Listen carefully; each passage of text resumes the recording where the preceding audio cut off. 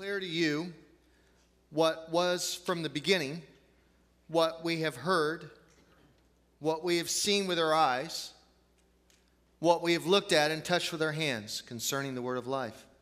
This life was revealed, and we have seen it and testified to it, declaring to you the eternal life that was with the Father and was revealed to us. We declare to you what we have seen and heard, so that you may also have fellowship with us. And truly our fellowship is with the Father and with his Son, Jesus Christ. We're writing these things so that our joy may be complete. First letter of John, chapter 1, verses 1 through 4. Every story brings joy. Every story. And when I say joy, I do not mean some silly happiness. I do not mean even absence of tragedy and loss and disaster. Our most memorable stories, the ones that stick with you, the ones that you remember, are actually, most of the time, your worst stories in life. Those are the ones that stand out. Not the happy, carefree, uneventful stories, the disaster stories. Because disaster stories, the worst times of life, are the ones that define you. They tell you what purpose you have in this world. They're the ones who mark, those stories are the ones that mark time for you. And ultimately, those stories are the ones that connect you to God. It's those stories. Is the Peanuts gang Linus story of Jesus out of Luke chapter 2, is that a joyous story? Well, yeah. 2,000 years after Mary and Jesus and Joseph were there in the manger that night with a food trough. I mean, 2,000 years later, it sounds like a wonderful story. And the answer is yeah. Angels are singing, the shepherds are shepherding whatever they do and worshiping God, and, you know, the stars are brightly shining, the cattle are lowing in four-part harmony. It's all beautiful. But, you know, you think back 2,000 years ago, that night when Mary gave birth, it is not a joyous story. You know, for starters, she just traveled, forced by the Roman Empire to go back for a census to Bethlehem, to Joseph's hometown. She just rode 75 miles on the back of a donkey, 9 months pregnant, we assume. Now, have you ever ridden a donkey? I have. I think when I got done riding a donkey all day long, I was ready to give birth. You know what I mean? That is not fun.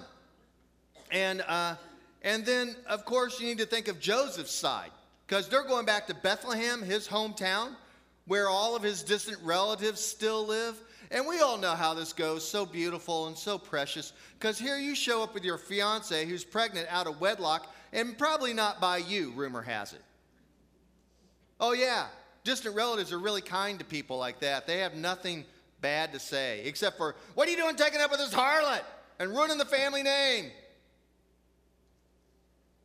Not too joyous. Mary, Joseph, Jesus, the very unjoyous, painful, scary story. It doesn't even end with Bethlehem, because within a few weeks, or we don't really actually know how long, a few months perhaps, these magi from the east, the wise men come, and they tell King Herod, looking for directions, they clue him into the fact that there is a new king born. Well, King Herod's not too excited about that. So, of course, you know, this sounds like some junta today or whatever. He just has all of the baby firstborn males slaughtered in Bethlehem that are under 2 years old. Just like that. So Mary and Joseph find out. They take baby Jesus. They flee to Egypt. On the run. On the run. You know, we'll never know. But perhaps years later, Mary and Joseph could sit around the kitchen table and retell these harrowing stories. And then maybe a small smile would creep across their face, and they'd wag their head and maybe shed a tear and think it's unimaginable. And how could it happen to them? And who is their son? And what does all this mean? And ponder it in their heart. And then they would sit there at the kitchen table, and you know how this goes if you've ever done this. Slowly, a welling up of some kind of deep sense of joy comes when you tell the worst of times about your life and you endured through it. Somehow a joy comes. A joy comes. And you begin to realize that you've been in the hand of God your entire life if you think deeply enough about it. Now, 2,000 years later, Christmas is a wonderful holiday, and when we say joy, we mean fun, really. But we're trying today to get back to the deeper meaning of what we mean when we say joy. And, you know, church loves Christmas. We all love Christmas. Our nation loves Christmas. The retailers love Christmas. Everyone loves Christmas, you know, and it's all a happy scene. And so, you know, here we are in these decorations and so forth, and we have this stained glass window of Jesus and Mary. But we picked this particular image because if you look at it, I think it looks this way, you can see a little bit of backstory in it. They have a little bit of thought that says there's more to us than what meets the eye. We got some mileage, you know? Kind of a Mona Lisa type smile or expression. Just something deeper. And you don't know the whole story. That's what we're talking about when we talk about the joy of Christmas. Thoughtful enough, but there's more. You see, everyone, in order to experience joy in life, in order to experience joy, you've got to go through the valley of the shadow of death. You just do. It's the way it goes. The 16th century Spanish Christian mystic, John of the Cross, quotes the Apostle Paul, actually out of Ephesians. And the Apostle Paul said this. John of the Cross is saying it. In Christ are hidden all the treasures of the wisdom and knowledge of God. But, John says, the soul cannot enter into these treasures, nor attain them, unless it first crosses into and enters the thicket of suffering. You can't get to the treasure until you go through the thicket.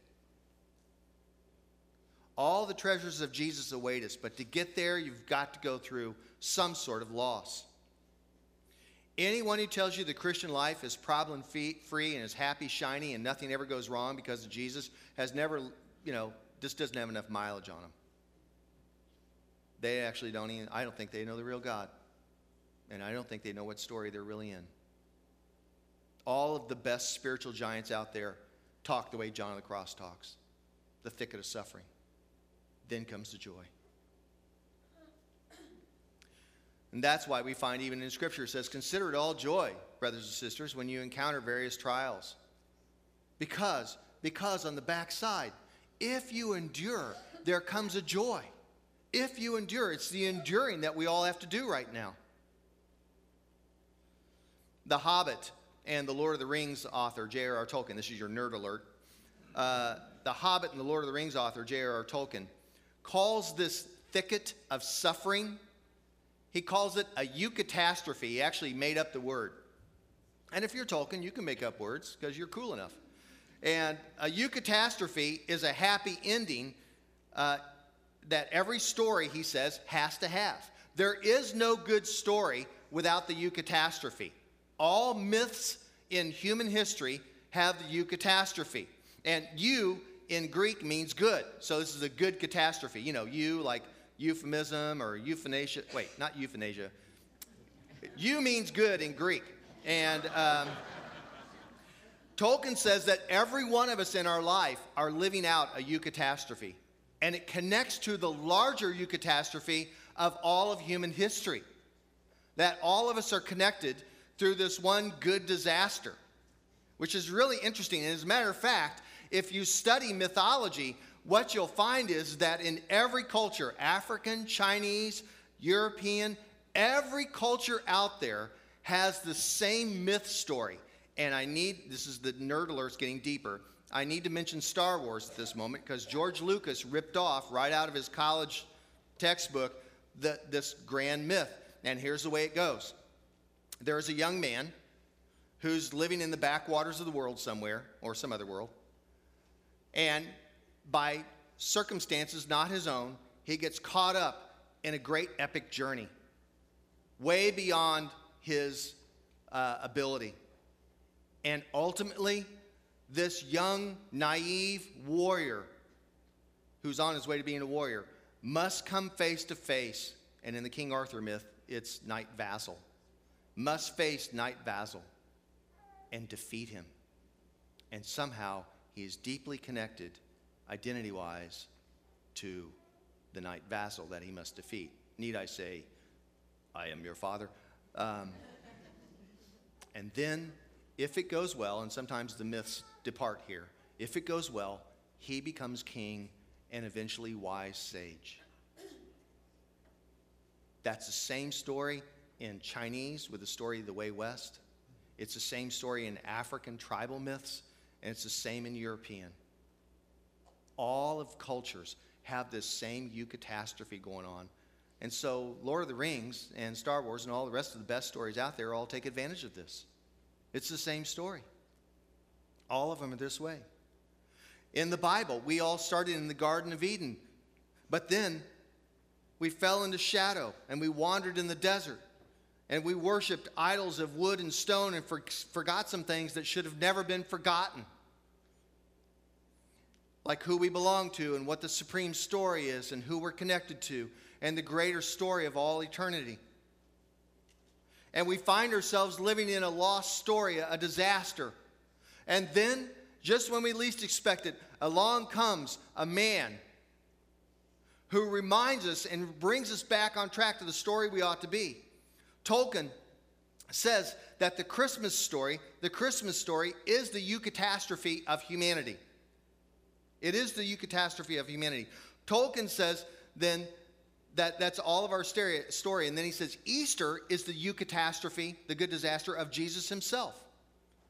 All is lost. All of his friends have left him. He's being nailed to a cross, and he lies now dead, decaying in a silent black tomb.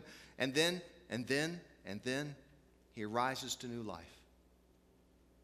Unimaginable and glorious. Our story, everyone, is back on track because of Christmas. Christmas reconnects us to the joyous story that is a part of the world. And I tell you all this, brothers and sisters, because this is the answer to those of you who are going through right now perhaps the darkest, terriblest times of your life. Tremendous loss. Things have gone way off the tracks. And you don't know what story you're in, and you don't think anybody cares. And certainly God is somewhere far, far away. Some of you have lost a child. Some have now lost both your parents. And some have had life-altering illnesses. And some have lost relationships and loves and hopes and home. Some don't have enough money for a Merry Christmas. And some must fight depression and mental illness and other things and demons within. And you say, how could I ever have a happy ever after? This is not a good story. This is no eucatastrophe. It's just catastrophe. But every single one of those catastrophes begins to tell you who you are. It marks time and tells you what story you're in, even in the valley of the shadow of death, in the thicket of suffering, in your catastrophe. You are not an accident in God's grand story. You belong to God. You belong here on earth. Lori and I have one single feature in our marriage and our life together, one theme, and it's called childlessness. Without going into a lot of detail, it was childlessness that drove us to China to adopt our 2 children years ago. But that was not before thousands and thousands of dollars and doctors and treatments and wondering what was going on. And then just weeks before we launched Lakeland Community Church, way back in the 90s, we needed a break. And so we took all of our American Express points from Lori's work travel, and we took off for an island to go sit on a beach and do nothing. I still remember we showed up, we dropped our bags, we walked out the patio door, and there was a turquoise sea that I'd never seen before in my life, and a hammock strung between 2 palm trees, and we fell asleep for well over an hour, both of us swinging in the breeze. Perfect. before the trip was over, my wife was miscarrying. She wasn't supposed to be pregnant. And I found myself on the crew boat at 10:30 at night with my wife laying below some workers playing dominoes while she was dying. And I was praying the silent prayer that all husbands have to pray, I guess, sometime in their life. Please don't let her die, Lord. She had no strength to even get up.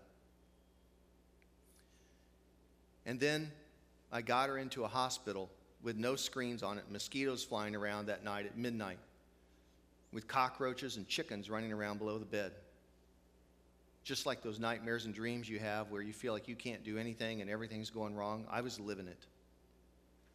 Days later, I barely got her onto a Delta flight, and I never felt so joyous when we sat down in that seat and we were getting out of that country. Fast forward to this number, 1923. 1923 is the room number that Lori and I remember in Chengdu, China. Hotel room 1923. We'll never forget it. It was a miserable place. Beautiful hotel, miserable time. Because I walked the halls afternoon and evening and morning with a small baby, a little bitty Chinese girl, saying the only Chinese words I'd ever memorized. Buku bao bao, buku. Don't cry, baby, don't cry. An inconsolable little girl who had no idea what was going on in her life. Orphaned again, and now with strange people. Fast forward again, just to last year, and the catastrophe continues. This time it's cancer. And once again, a husband's praying, please don't let her die, Lord, not now. And then, if that isn't enough, a few weeks ago, we lost my wife's mother to cancer. I say all this to say, but life is good. And like good old Job, I can only say, though he slay me, yet will I trust him. What else can I do? Shake an angry fist at heaven and say, I don't believe in you? Does that make any difference? Like all Jews of old in the Old Testament, the only thing we can ever do as Christians is say, though you slay me, I cling to you.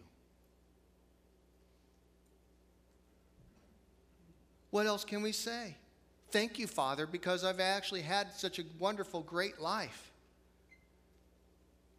It's been good. These days, my wife is healthy. My daughter practices Christmas carols on her viola in the living room. My son sits by the Christmas tree at night, shaking boxes and sniffing packages, and yes, at times actually licking them. I kid you not. Here's a joyous tradition of mine. This is part of my story, too.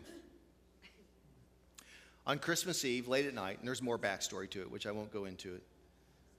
But at this time of year, one of my most joyous traditions, I look forward to it all year long, late at night on Christmas Eve, the night before Christmas, usually 9 o'clock, 10 o'clock, sometimes it was 10:30.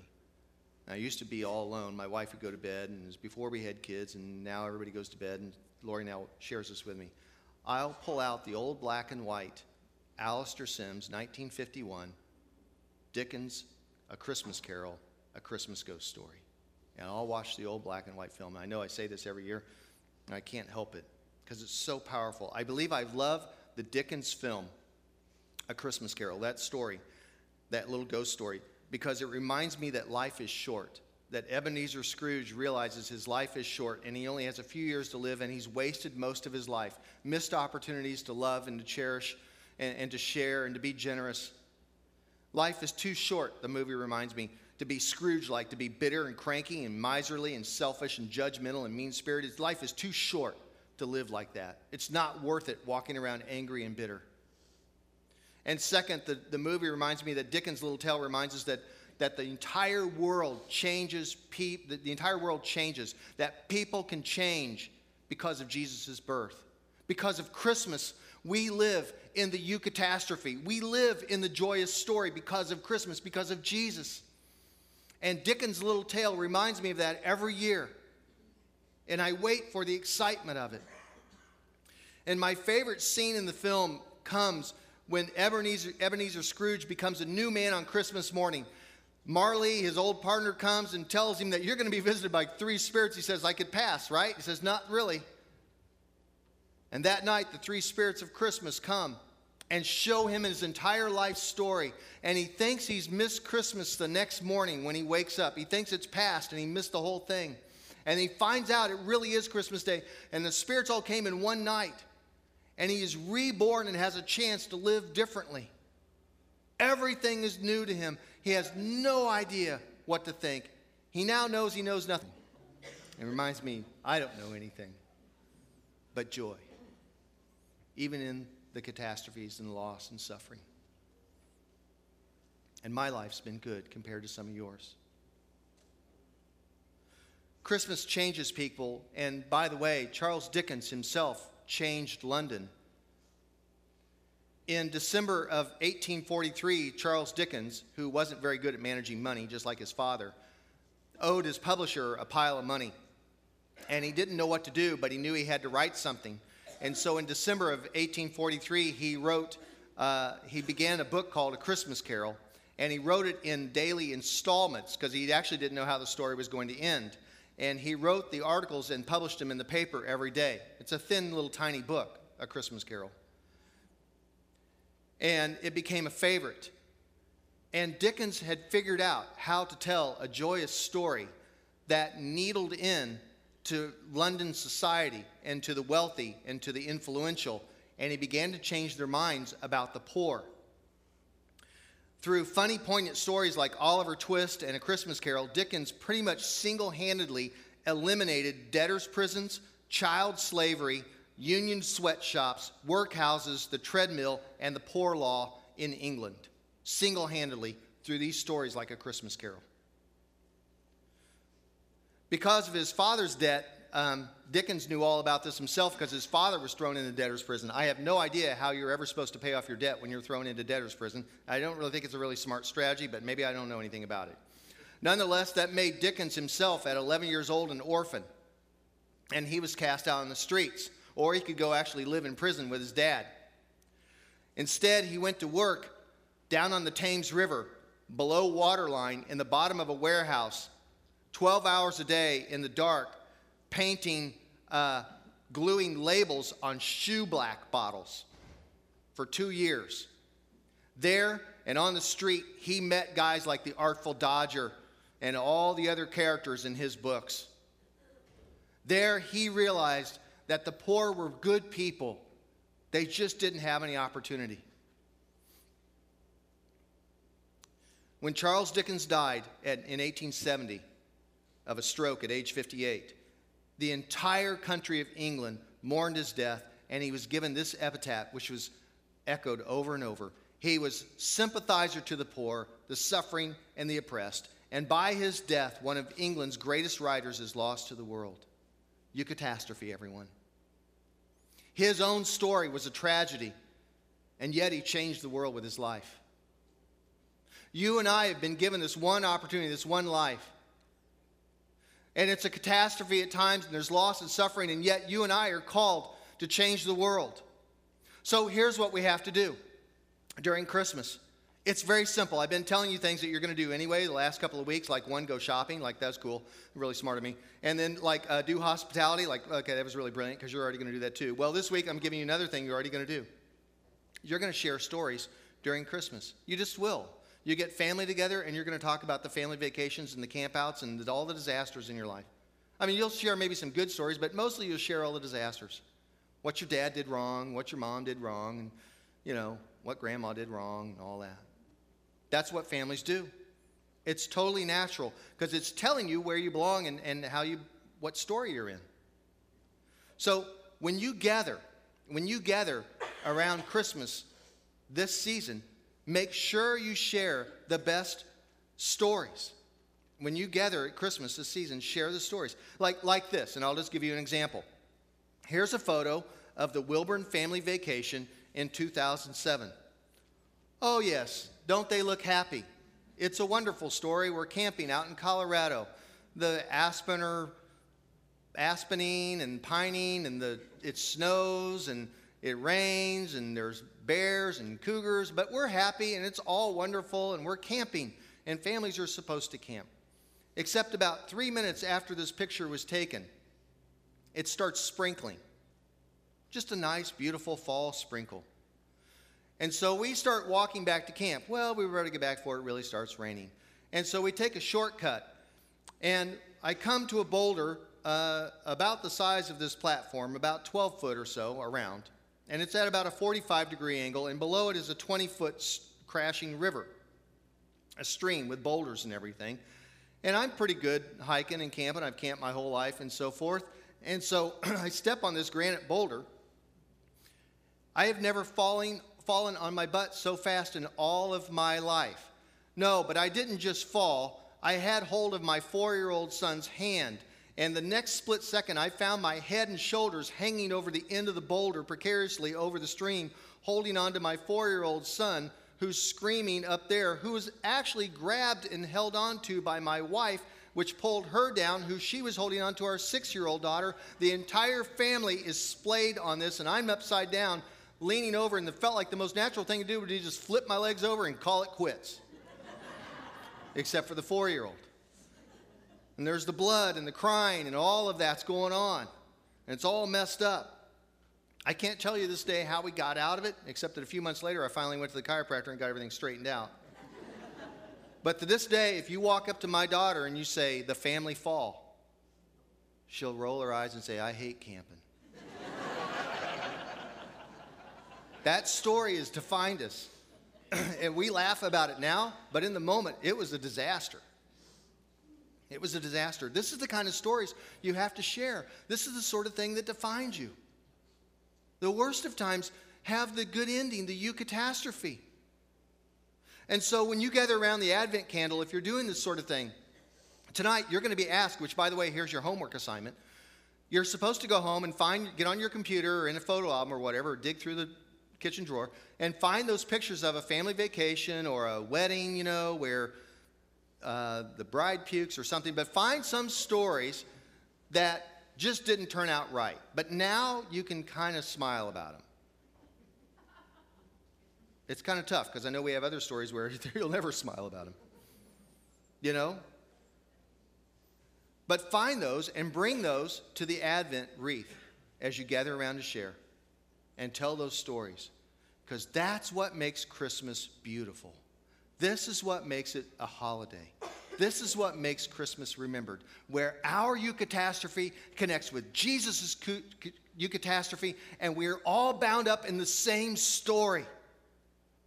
This is what brings meaning to the holiday. When something so bad somehow turns out right and we can't explain it, that will make you a family. That will make you a church. That'll make you a human being. Work at it and get it done. And you'll be like John, telling the early church, saying, what we've heard and what we've seen with our eyes and what we've looked at and touched with our hands concerning the word of life, this Jesus, he came and he changed the world. And I want to tell you all about it. Would you stand with me, please? And we'll leave each other with this blessing that I'd love to have you join me in. So share it with yourself and with your family and with everybody in the room. So join me, please. May the peace of the Lord Christ go with you wherever he may send you. May he guide you through the wilderness, protect you through the storm. May he bring you home rejoicing at the wonders he has shown you. May he bring you home rejoicing once again into our doors, in the name of the Father and of the Son and of the Holy Spirit. Amen. Go in peace.